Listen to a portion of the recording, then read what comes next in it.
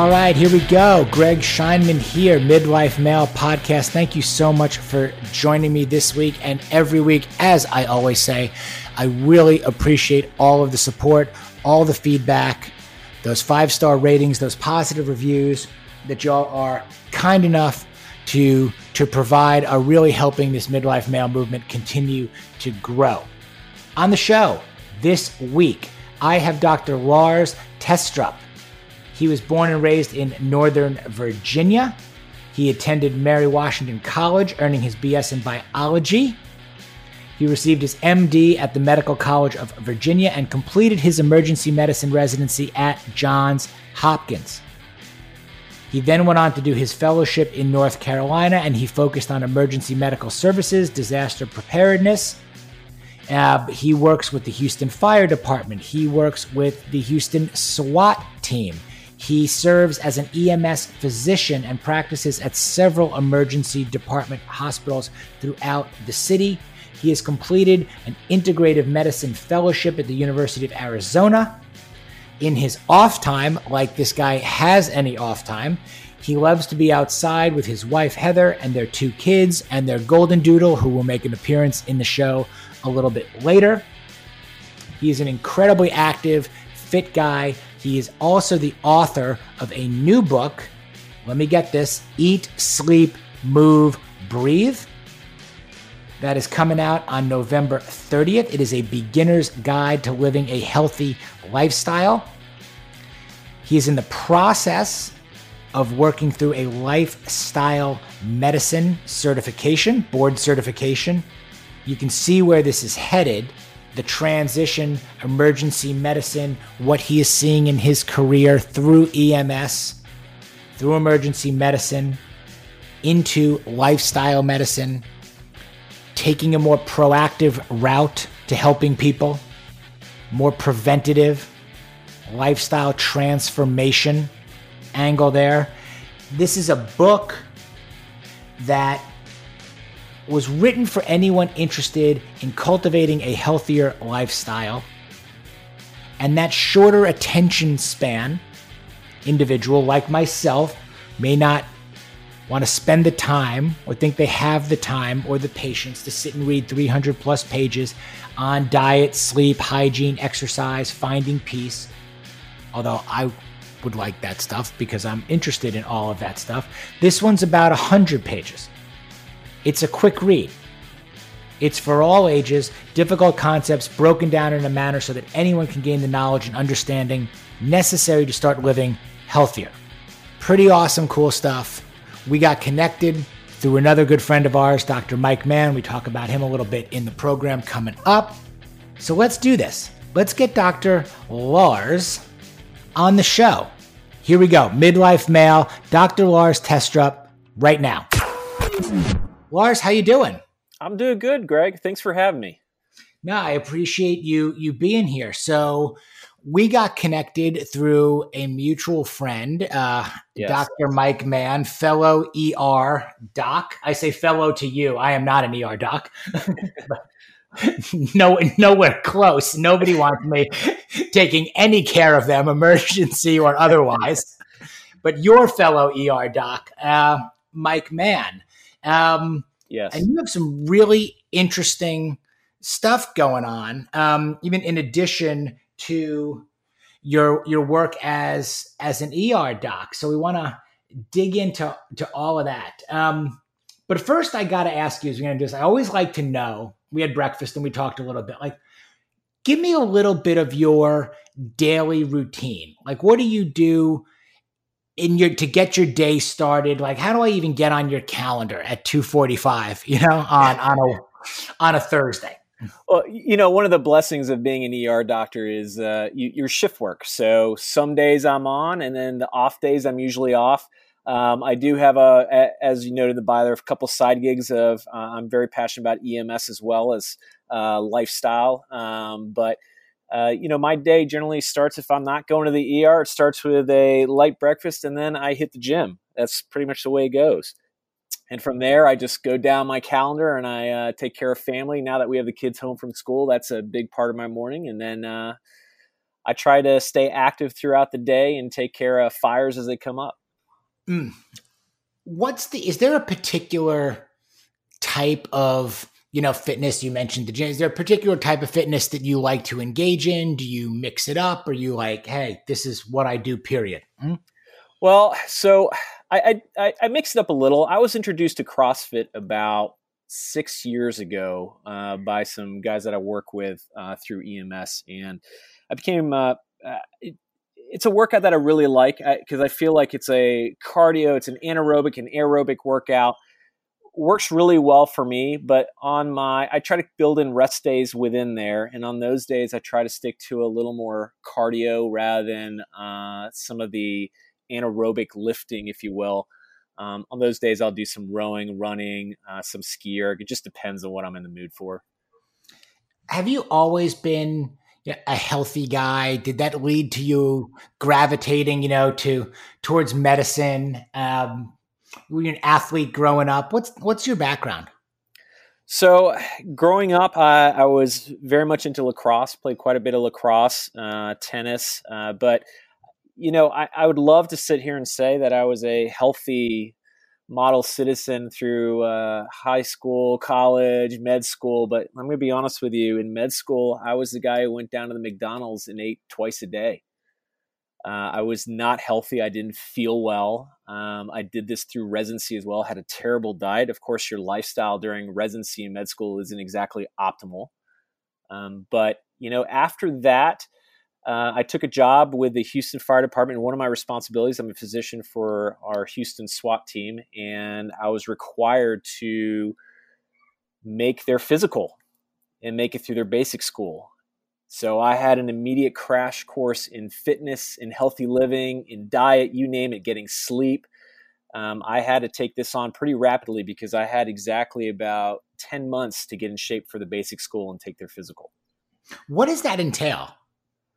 Their physical is a lot of running, pull-ups, push-ups, sit-ups, a lot of body weight work. But the basic school, you're running around in a vest, about a 20 to 25 pound vest all day long, doing multiple exercises. You work out starting at about 5 in the morning, and some days you finish at 7. Some days you finish at 9:30, 10 during that week.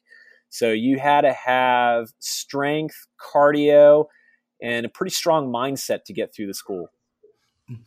I don't know whether they publish that or not, but I would love to, whether we can talk about it out loud or talk about it offline. I'd love to know exactly, what that test consists of.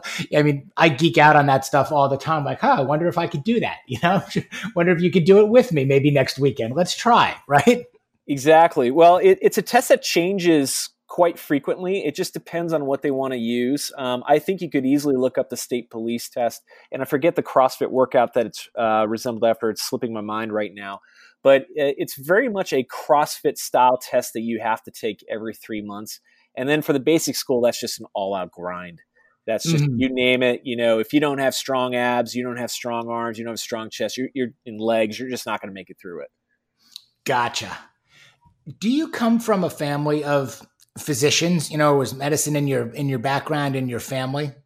No, actually, I'm the first one. My parents are from Denmark, and they're both business. And I think as long as you remember, either family members were in the military or they had some sort of business degree. Mm-hmm. Did you go to the military at all? Never, no. What do you think was the pull towards medicine? It was just as a young child, I always wanted to take care of people. And I just always had a passion for it. And when I turned 18, I went off to college.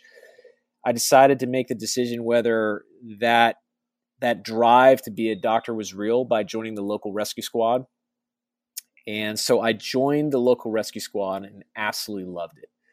I remember my first call was a cardiac arrest as an 18-year-old. And it was traumatizing, but at the same time, it proved to me like this is something that I want to do, and it just grew out of there. I just became a firefighter, became a paramedic, and it sort of evolved into the next step is med school, residency. Let's do a fellowship in EMS. It just all kind of wrapped together, and it worked out pretty well for me. Where were you raised? Where? It was Fairfax, Virginia, actually in Burke Center. Okay. And then you went on to medical school where? Medical College of Virginia in Richmond. Okay. And you talked about residency also. How does that, I mean, again, never done this, I mean, nice Jewish boy whose parents probably wished he was a doctor. Okay. But again, no, I don't know anything about the process at all. Where did you do your residency? So residency was at Johns Hopkins, and that's just a 3-year, all hours of the day, working 100-hour weeks. It was rough.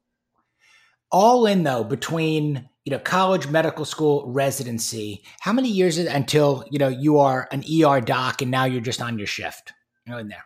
So you could do it in 7, 4 years of med school, 3 years of residency, but I chose to do a 2-year fellowship after that. So I really didn't finish all my training for 9 years. What does that mean? A fellowship exam?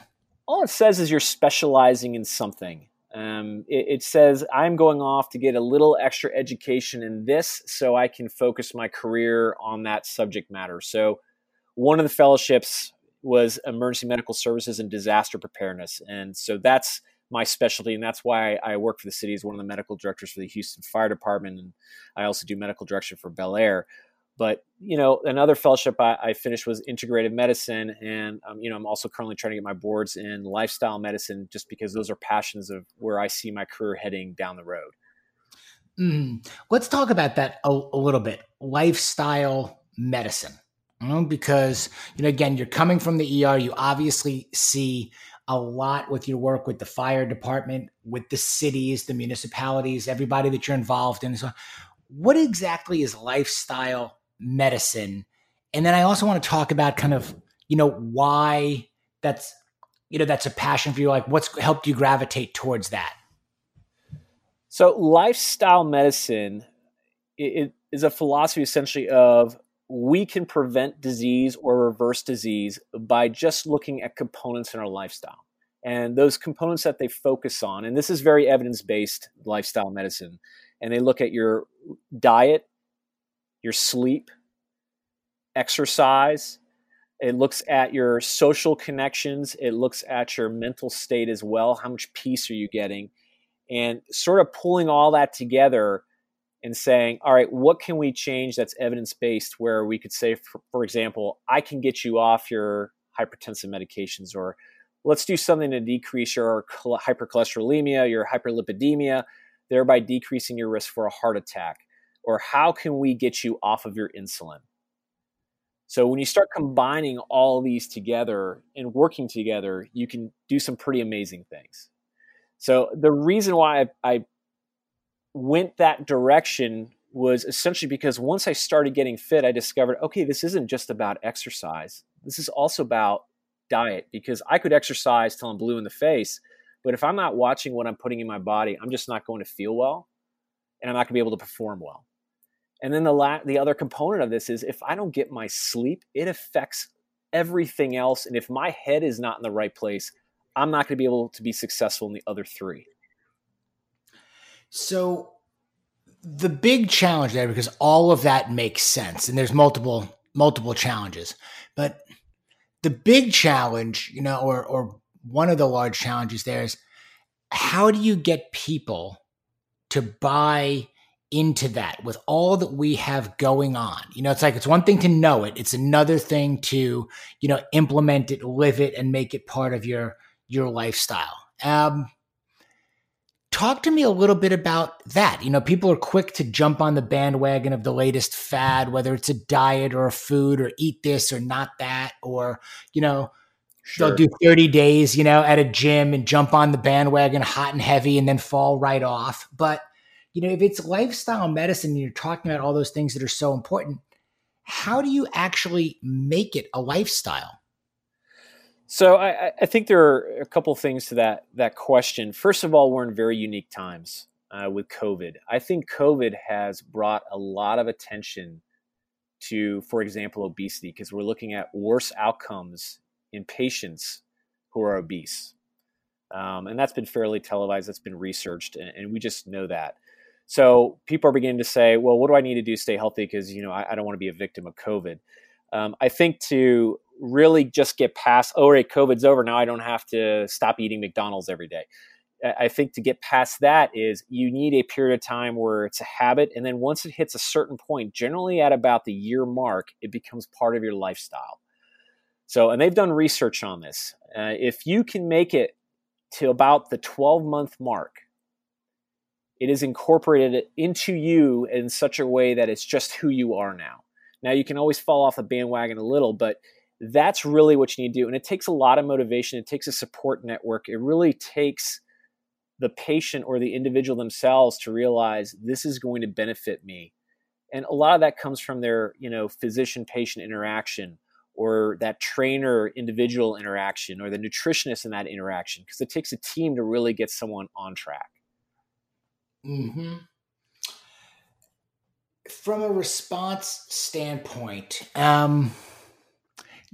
do you going towards lifestyle medicine, is it a response to what you've seen in the ER, over the years, the calls that you've responded to?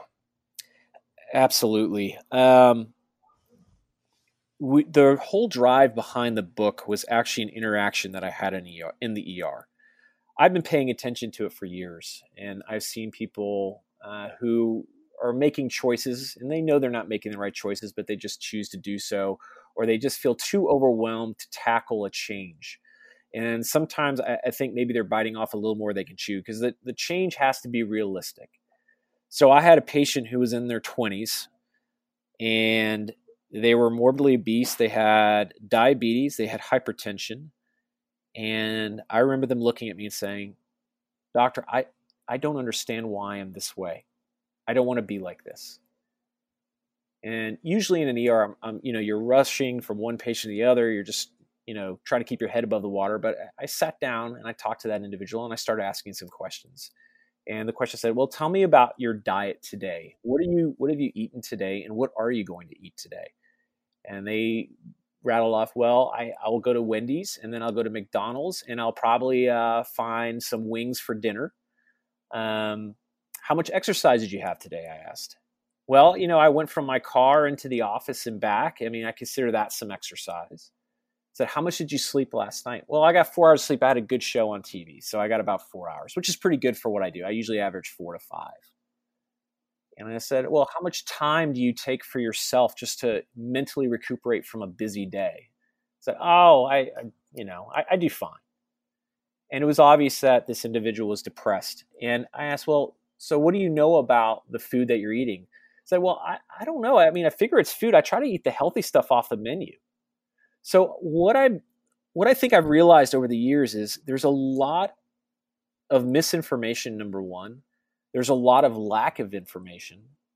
And I think with the way that our health system is set up currently, forcing our primary care doctors or internal medicine doctors to see about 30 patients a day, they don't have time to sit down and really get into the depth of what changes need to be made. That's an hour consultation, as I'm sure you're aware. Like, that takes time to really dig in there and figure out first of all, what is keeping you doing this? Why do you keep doing this? And then what do I have to teach you to get you on the right track?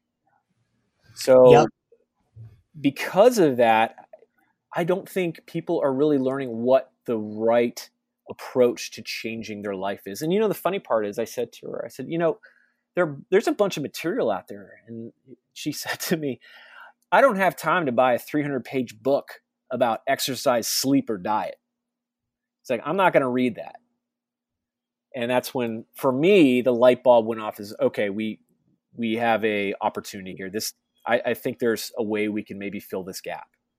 Yep. And you mentioned the book, which is called Eat, Sleep, Move, Breathe, A Beginner's Guide to Living a Healthy Lifestyle. And this is coming out on, you said November 3rd, correct? November 30th.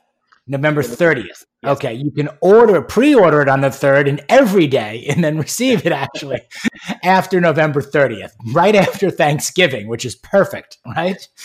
Yes, definitely. No doubt. Okay.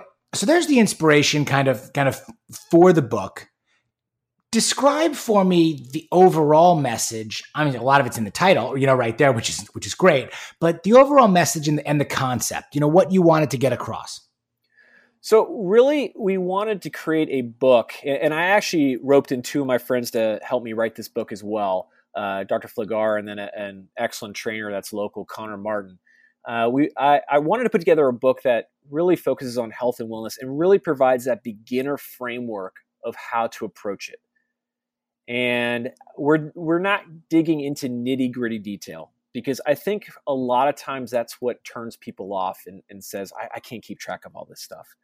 The other part of this book is we've made it only 100 pages long. We didn't want to make it too long. So we don't have time to get on to that little detail. We're covering we're trying to take care of the big issues and hopefully make someone realize, you know what, I'm ready to take on exercise. Let me start there. And if they start there, what they're going to realize is everything's interconnected. If you start with exercise, soon you're going to see some results. And you're going to say, I wonder if I cut out certain things in my diet. Maybe I should try to do that as well. Maybe I'll feel even better because I feel pretty good doing exercise. Maybe I'm going to try to do my diet a little. And then they say, well, I want a better workout, so maybe I should get a little more sleep. Maybe that will make sense. And then maybe I do need some time for myself because if my head's not in the right place, then how am I going to, stay strong and continue with my exercise, my diet, my sleep? So they're all intertwined. They don't really stand alone, but our suggestion is always take one thing, start working at it as much as you can, and grow on it. Because if I sat down, I said, you need to do this for your sleep, you need to do this for your exercise, you need to do this for your diet, and you need to start meditating, someone's going to look at me, roll their eyes in the back of their head and say, okay, and nothing will ever change. Yep. Totally get that. I'm going to come back and stay on the book a little bit, but you had mentioned something a couple of minutes ago, and I made a note about, what you're seeing and what we're all seeing as a result of, COVID. One thing that I feel like has been missing a little bit or being understated in the messaging, and again, you're the doctor, I am not, is health, wellness, fitness, all of the things that you're talking about, that those of us who are eating well, sleeping well, moving well, breathing well, exercising, have, I think, a greater propensity to fight this off, or get through it. Do you see that too? Like nobody's shouting out, be healthy, do all these things. The healthier you are, the more resistant you are, Yeah. So, I think that's a tough, because, we could sit down and look at the, unfortunately those who've passed away from COVID, and we could definitely find the outliers like the marathon runner, the very healthy individual who unfortunately passed away from COVID. We're not always sure why that happens, but let me just tell you, that's pretty rare. What we do know is that if you're deconditioned, morbidly obese, you will have a worse outcome from COVID. I mean, we're showing that. And that's why we say cardiovascular or hypertension. These are risk factors when it comes to COVID. And all those can be improved. If not, you could almost resolve them if you start living a healthy lifestyle. That messaging, though, living the healthy lifestyle, I don't think necessarily that is the priority right now. Right now, the priority is to find a solution to the problem. Medicine is very reactive to situations. We try to address, and I think if you look at the way we're treating COVID, this is the way we treat a lot of problems. We try to address the problem straight on rather than the underlying issues that lead to the problem. Yep. Again, another reason for a book like yours, right? Yes. So, I mean, if you think about it, all these things are really the underlying reason for a lot of our health issues that we have now. And if, and I do agree with you, there's been a lack of messaging about, living healthy and being healthy. But I don't know I'm not sure how to solve that on the media front. It seems like the media front's being, very bombarded by a lot of different politics. So as usual, lifestyle isn't a priority. Yep. And it's for another time. Again, it's not really my platform necessarily either, but I look at, the the gym that's in between the liquor store and the donut store, and the liquor store and the donut store are both open and the gym is closed. And I go, you got to be fucking kidding me. Like, seriously. Absolutely. Absolutely. It's unfortunate. I will say one thing I've noticed, I'm part of some forums. There's been a boom in home gyms. Yes. That I'd like to talk about a little bit too. There's been a run on fitness equipment. There's been, you can't find running sneakers, or hiking shoes. You can't find a bike anywhere. Dumbbells. It's all out of stock. Mm-hmm. I hope that continues. I hope we don't see a run on used fitness equipment, 6 months from now, either, meaning that it's all available.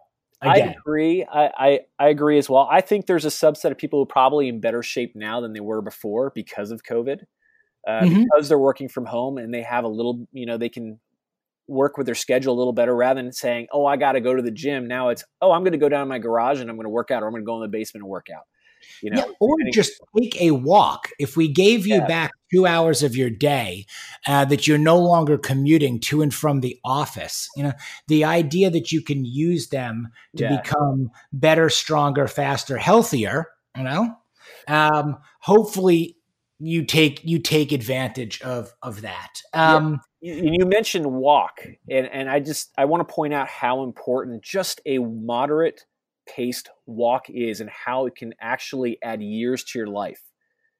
If you do a moderate paced walk for 150 minutes a week, and that comes down to being maybe 30 minutes, 5 days a week, you could even break that down to less per day, you can actually start reversing disease and adding years to your life. Plus, you're going to feel better. And by moderate, a great way to break down this as well is from a light workout, moderate to vigorous. Is a light workout, you can sing and you can talk during the workout. A moderate workout means I can have a conversation with you, Greg, but I can't sing to you. And a vigorous workout is I can't even talk to you. So that is a great way for people to sort of gauge their walks. But it's amazing how the research on walking just proves that that's valuable for exercise and a great way to start. Yep. Do you have a recommendation then on between let's say the easy, or now I've already forgotten the three, like the moderate, the hard, and the easy. Like, is there kind of a recommendation or a breakdown? Look, do 1 or 2 easy workouts or light walks, do a moderate workout a week, no more than 2, let's say super intense, I can't even talk, situation. Is there? Yes. Is there kind of a breakdown? Yeah, so there's actually a recommendation. It's time. It's not. It's broken down by time. So you can do, the recommendation now is 150 minutes of moderate exercise per week, or 75 minutes of vigorous exercise. Mm-hmm. So, and just to warn you, nobody should go out and just automatically start doing vigorous exercise and think they can exercise less per week, because you're just going to injure yourself if you don't exercise regularly. So that's something you build up to. But, for anyone to start doing a 150-minute walk it's pretty doable. I mean, obviously you have bad cardiovascular disease, bad hypertension, diabetes, you name it, you get pretty serious disease. You need to see your physician before you start doing any exercise to make sure you're not going to have ischemic changes, meaning your heart's not going to be struggling with that exercise.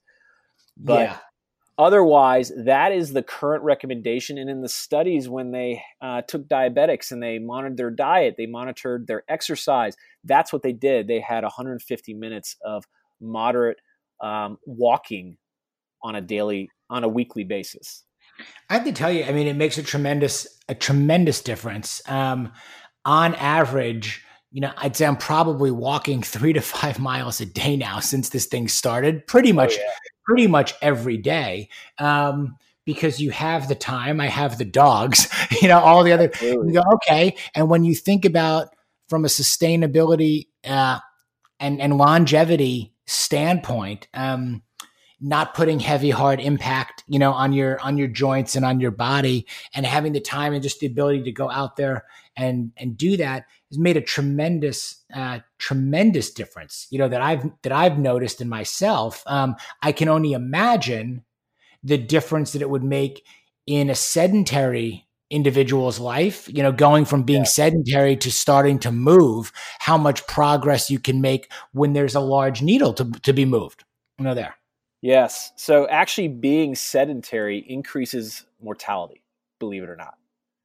So, people really need to understand moving is what your body was created to do. You need to move. You need to do a little bit of exercise.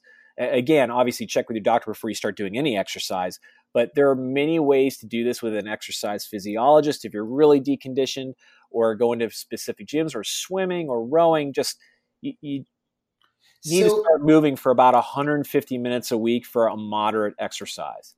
So is this lifestyle medicine right now? Is that what we're doing, here? Is this the way you would see patients in a lifestyle medicine type program? I mean, is it as simple in a way of coming to see somebody like yourself and discussing, addressing, laying these things out, maybe even aggregating, other experts, in their fields, whether it's nutrition or, as you said, exercise physiology, or, hey, here's how we get this program going for you, this proactive lifestyle and program versus, again, the reactive one where we're going to treat you once something goes badly, or wrong. Correct. I think there's a niche for this, and it's something that I'm very interested in doing. I think you have to create a multidisciplinary clinic, if you will.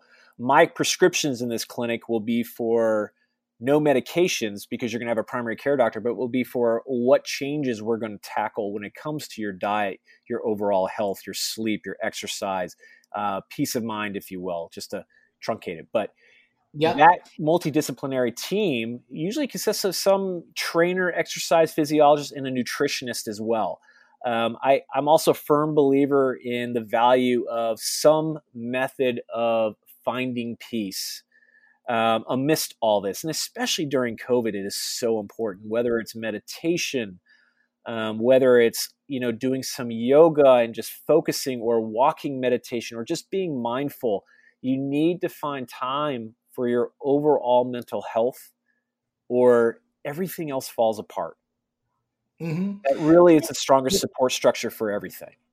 Maybe you know this, and maybe I should know this too, being in the insurance business. Is lifestyle medicine covered by insurance?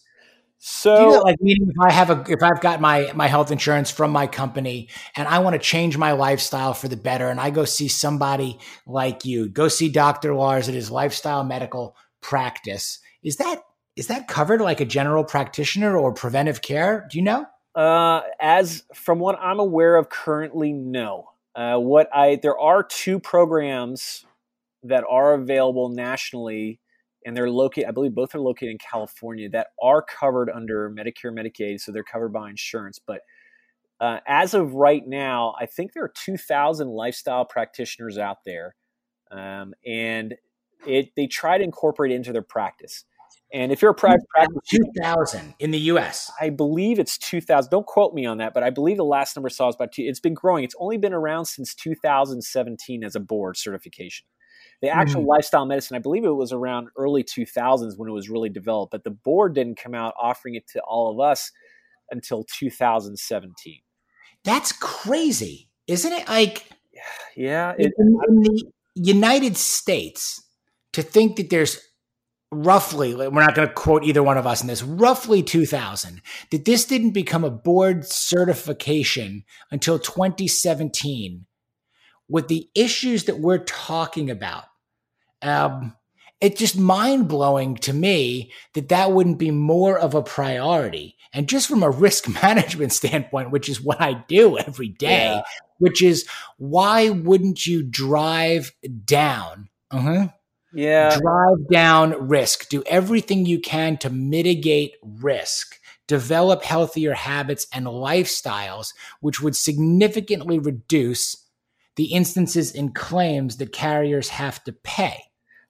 I would agree with that 100%. But if I was a pharmaceutical company that supplied insulin, that probably not what I want to promote to get you off insulin. I listen again. I'm not saying that's exactly what's happening, but you can kind of look at where the money goes, and you can kind of see where the priorities are. Because if it's not going to make money, down that rabbit hole, we go down that rabbit hole all day long with everything you've talked about: food, nutrition. Caffeine. Like, why would you get more sleep if we could keep caffeinating you? If we could pump you full of more energy drinks. Look at our food pyramid. I mean, it just there's a lot of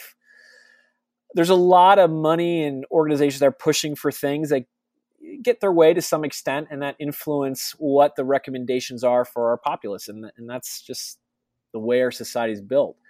Now, go on. I'll let you finish. Sorry. No. Go ahead.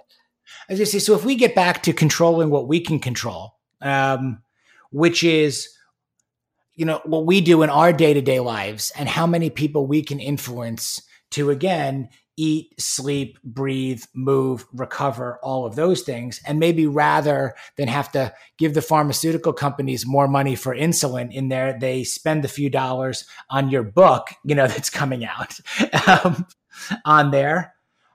What would the book, within the book, do you think makes it really stand out from, some other titles on the market? What's the differentiator, the position that you're taking, within the book? So our goal, and just like the title says, we are a beginning guide to how to do this.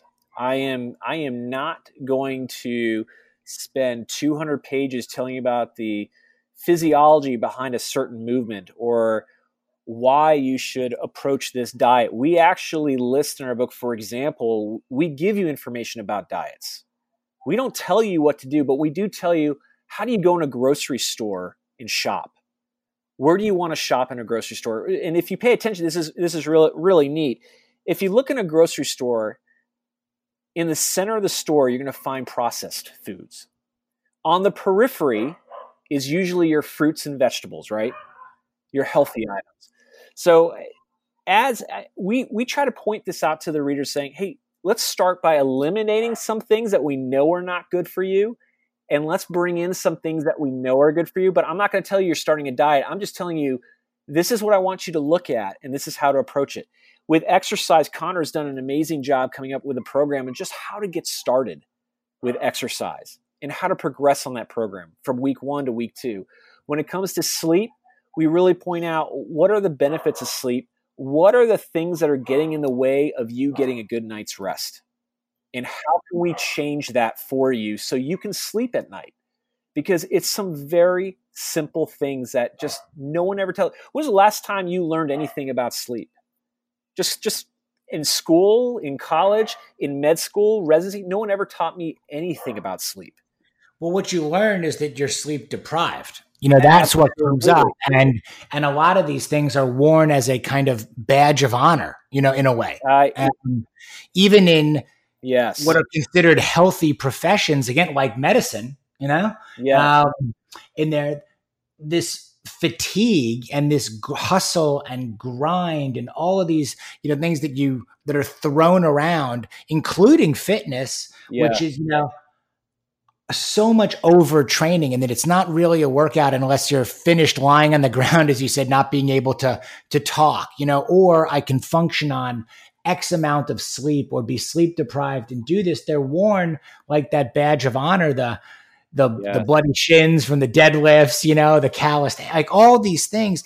It's kind of like too much of any good thing is not a good thing, they're either. I lived that life and I believed in that philosophy for a while. And, it takes a toll on you. You age quickly doing that. Yeah, I would think so. I mean, I'm always amazed at my physician friends. I do think that maybe going through something like residency and being sleep deprived, they do seem to have a ridiculous amount of energy and can go long, be able to function, in a really tough and stressful and strenuous environment. You said, is it sustainable? And to your initial point, we don't learn or talk enough about sleep. So I am pleased to see things now, which I would probably, correct me if I'm wrong here, put under the lifestyle medicine category or umbrella about, as you talked about, meditation, breath work, recommended sleep techniques or tactics, to implement to get better sleep and recovery. There seems to be a growing market and audience and demographic focused on recovery and maybe filling or replenishing their tank rather than just, emptying it and depleting it constantly. I would agree. I think people are looking for a solution. And, I have quite a few physician friends and they're, everybody's looking for, how can I get a control of my life again? Because you lose control. All of us do. And I know my business friends as well. I mean, you can name it in any profession. When you start, you sort of lose your control of your entire life because you're so focused on this one thing and excelling at it. But over the years, you begin to realize, hey, this isn't how I want to live. And especially when you start, missing on your kids' events and your wife's like, you're always so tired. I need you to wake up and, I need you to be able to take the kids to soccer. You begin to realize, wait, this isn't right. This isn't how I want to live. That's a motivator. Yep. Who's the audience, for the book or who is your ideal client, if you will, your ideal client, your ideal reader? Who's this for? My ideal client would be someone who is in that contemplation state of change or just about ready to make a change. I think that is, if you're in that pre-contemplation stage where you're not really, you're kind of whatever. Yeah, I think the book helps you and gives you good advice. But I think if you're really sort of saying, I think I may be ready to make some change here in the next, 6 months or so. I'm ready to really do something. This is a great book for you to go out and get and take a look at what you're, how you can approach this. For those that, don't want to read a 500-page novel about, sleep, I think this is a great book for you to start off on. Obviously, if you want more information, there's plenty of information out there. But this is a great way. It's just an outline of, let's get started. Let's talk about the high points. Let's see what you're doing now, because I can take the low-lying fruit, present them to you, and we can make some changes now that are very simple and very easy to do without you having to dedicate, an entire 3 weeks to reading this book that you're probably going to be bored reading anyway. Mm-hmm. Let me also ask you a couple of personal questions here, because I think sometimes, the audience out there, even the target audience or client, doesn't feel like those of us pushing the message in a way are always the most relatable. We get up on our platform. Okay. Sure. Doctor, personal trainer, nutrition, whatever it may be, you come at it from this position of quote unquote authority or even perceived authority. And the recipient or receiver is always looking for, let's say, a reason why they can't do what you do, or receive the message, and do it, that way. How old are you? 44. How many kids do you have? 2 kids. How old are they? I have a 7-year-old and a 12-year-old. How long you been married? 15 years. How many hours a day do you work when you're on shift? When I'm on shift, well, it varies. Sometimes I do 24-hour shifts. Sometimes I do 9-hour shifts, 8-hour shifts.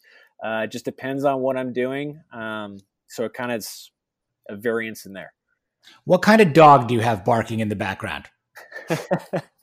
That's my golden doodle. Okay. He is 2 years old and still a puppy. Okay. How many jobs would you say you actually have? 4. Okay. What are they? So I'm an emergency physician.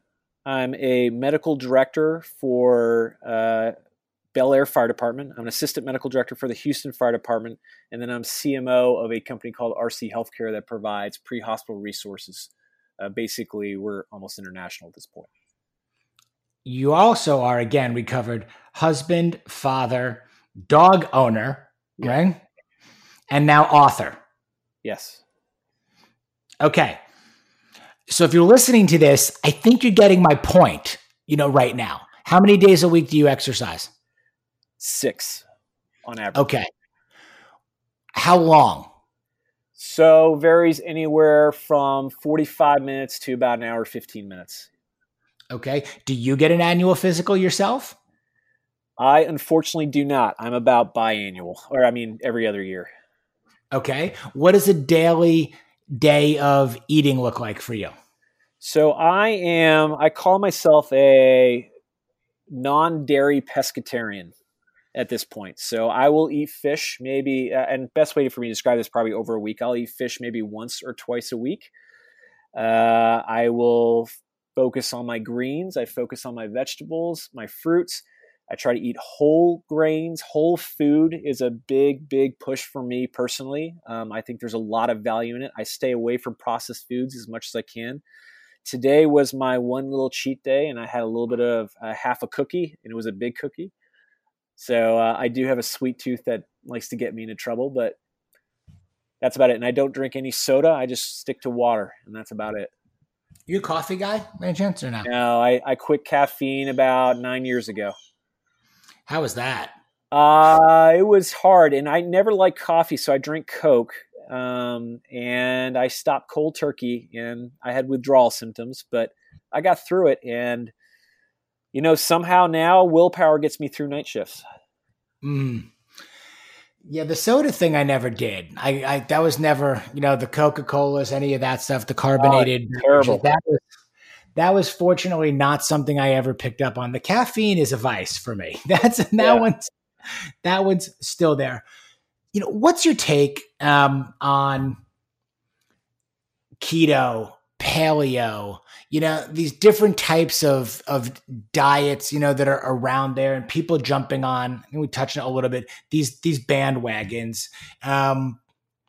What's your take on that versus, maybe what they should be doing or steps that they should take to figure out, again, what they should do before they just decide on something that everybody else is doing? So I think it depends on what you're looking for and what the problem is. So if you're someone who has IBS, there's a anti-inflammatory diet that's out there for you. If you're looking to lose weight, yes, the keto diet's out there, but the question about the keto diet, what is it in the long run? I don't think we have enough data for, extrapolating what happens down the road when you're on a keto diet and how long that's actually sustainable. Usually they put you in ketosis for a very short period, then kind of transition you out of it. Paleo, I mean, let's boil that down. That's really just eating like a caveman. Very natural. I think when you look at the underlying diets, there's a common thread. And the common thread is to avoid crap. And crap stands for calorie-rich and processed foods. That's really what you want to avoid, right? So whole foods are in any diet. For example, I'm a big fan. I like the Mediterranean diet. I think it's a pretty pure diet. There's been a lot of research on it. The Blue Zone book, I'm sure you've seen that. Mediterranean diet's pretty good, but it's all about whole foods. Nothing that is processed. And a great example for this is you can't visualize where that food came from. It's probably processed. So, for example, you pick an apple off the tree, it's an apple. That's about as whole food as it gets. But then if I create applesauce, I add another layer, and I'm kind of wondering, okay, how did I get here? What did we add to it? If I create apple juice, a couple more things get added. If I'm eating an apple crisp, I have no idea how I got to that point. So we're processed now. And that's the key, because once you get to processed food, you're dealing with a lot of terrible carbs, terrible sugars, saturated fats, things that are just going to get you in trouble and make you sick and make you have a potential for having diabetes down the road, cardiovascular disease. So I'm not a big fan of labeling diets. I'm a big fan of saying, I think whole foods is a benefit. I think my personal opinion is there needs to be some limitation on meat. If you're eating meat every single day, there's a very strong possibility you're putting yourself at risk for cardiovascular disease. Because you're getting just a lot of saturated fats. Am I saying cut meat completely out? I'm not saying that. I think there's some research demonstrating that a plant-based diet is of benefit. But if you're like, no way I'm doing that, that's okay. Let's take a look at what your meat intake is and let's see what, if there are changes that need to be made and if you're willing to do those changes. Because the reality is when it comes to these lifestyle, and I like to call it lifestyle change rather than a diet, it's a partnership between your clinician and you. It's not me telling you, it's me discussing it with you and seeing where is your mind on this? What are you able to tolerate doing? Because I know once you get started down this route, you're going to make some healthy choices. And that doesn't mean you're going to cut out meat. It just means we're really going to make some changes and you're going to be happy with it. Mm-hmm. Can we talk a little bit about, lifestyle medicine and these topics, that you're talking about: eat, sleep, move, breathe? Again, Beginner's Guide to Living a Healthy Lifestyle is the name of the book. This is written for anyone interested in cultivating a healthier lifestyle. You may not want to sit there and read 300 plus pages on diet, sleep, hygiene, exercise, or finding peace. This is like, okay, right to the chase. 100 pages in there. The book is for all ages, to break down difficult concepts, in a manner that's simple. How does this apply? You've got children. I have teenagers. How does it apply towards youth? It's one thing to try to transform or change the habits of fully developed people, grown-ups that are out there. But where my head has been a little bit of late also is about, what can we do to develop healthy habits of our children and youth so they don't get into these positions later in life that have to be changed or transformed or try to be undone, or maybe it's too late. So the book isn't just focusing on adults. It does focus on pediatrics as well. We do have some pediatric centric items in there. For example, sleep amounts that they need, different ages. Exercise wise, that's something, is not translated to a child because it based on their age is what they can do. For that, I would suggest some youth programs along those lines. But, with kids, it's a fine line you walk. I think the key for, your kids not walking down that bad route is by you being an example. Because it is amazing how children will pick up on what their parents do. And just for example, when I'm out in public and I've talked to my kids about smoking and someone smokes, they go, "Ooh, that's gross." I'm pretty sure my kids will never be a smoker because they don't see me smoking and they know how I feel about smoking. I've told them what the consequences are. So as a parent, if you're taking on, for example, like let's not eat at McDonald's more than once a week, that message is going to be sent to that child. Okay, so why aren't we eating McDonald's? Well, it's probably not that good for you. Okay. And it's done. That's how they learn. They learn by watching you. Now, at the same time, as they get older, even though my mom raised me with a very healthy diet, there's going to be a point where they are going to make those decisions and they're going to want to regress back to some of the things. For example, my rebellion was eating McDonald's every day, because I thought it was too hard of a line drive for me saying I could never have McDonald's. So I went over the edge. So what I do at the same time is I don't lock things out for my children. I let them try it. But they also understand that this isn't going to be a regular thing because it's not good for you. But I'm not going to tell my daughter, for the once a month she asks for Whataburger, no, you can't have Whataburger. We'll let you have Whataburger. Just know we're not going to do this regularly because, it's really not that good for you, but I'm going to let you have a treat today. Yep. Moderation is key. Correct. And education and leading by example. Correct. What did you learn while you were writing this book? And maybe not just necessarily about, from the medical perspective, but like, how did you write it? What time did you set aside? Do you record versus actually type? I'm just fascinated by this stuff too. Having, putting out a podcast, writing a newsletter each week, people saying, "Oh, you write this?" I'm like, I don't know if I really write it. Like I speak it, mostly, I'm constantly making notes and trying to do things and compile them. What was your takeaway from saying, I'm going to write a book and going idea through execution? So I think I realized for me to write a book, I need a strong drive or motivation. And really what that patient did for me was pushed me in that direction, because I'd always had the thought, it was always kind of there, always had this idea of eat, sleep, move, breathe. It was always sort of there, but I never really crystallized it. And after that meeting, I became very motivated. And my style is outline, fill in the places, do the research, because what we've tried to do is create a book that's evidence-based as well, that quotes research supporting our statements. So there's a lot of research out there. You just have to find it. And I'm hoping, and I'm sure by now, there's been more research that we're not even aware of that we could have put in the book. But, at this point, it's a little too late. But it's, I think what I learned is how little I knew, if that makes sense. Because I learned quite a bit, just about things about our society, what our habits are. I learned about, what was fascinating, how many actual diets there are out there. I learned about just sleep. I mean, who knows anything about sleep unless you're a sleep researcher, right? And then, meditation, the benefits of these different things. It was great seeing that research had been done on meditation. It's just fascinating.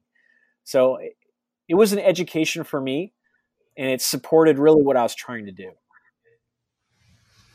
Makes perfect sense. All right, guys, Dr. Lars Thestrup on the Midlife Male podcast today. So much valuable information here, so much more valuable information in the upcoming book, Eat, Sleep, Move, Breathe. You need to pick up your copy on November 30th when this comes out. Lars, where is the book coming out? It's going to come out in storefronts and Amazon, you name it. Our publisher said they're going to put it out pretty much everywhere that's available for you to purchase a book. Fantastic. In the meanwhile, social media presence, LinkedIn, do you have a website? Is there anything that you can talk about? I'm in the process of getting established on Instagram. I'll be creating a lifestyle, hopefully providing information to whoever wants to follow me. And that should be coming out here in the next couple weeks. And then we'll be having a website, Eat, Sleep, Move, Breathe, as well as a Facebook page. So you could find us that way. So it's all coming down the pipe. Guys, as you listen to me each week, as you subscribe to the Midlife Male podcast and newsletter, and follow me on Instagram at Greg Scheinman, I will keep you posted on all of those things. Lars, thank you so much for being here today. This is really, really great stuff. No problem, Greg. I really appreciate you having me. And since you are in the Houston area, I'm going to continue to hit you up for information. Maybe we get out, take that walk, or maybe we make it one of those throwdown days where we go a little bit harder and can't sing or speak. At the end, we'll give it a shot. Let's do it. I'm ready.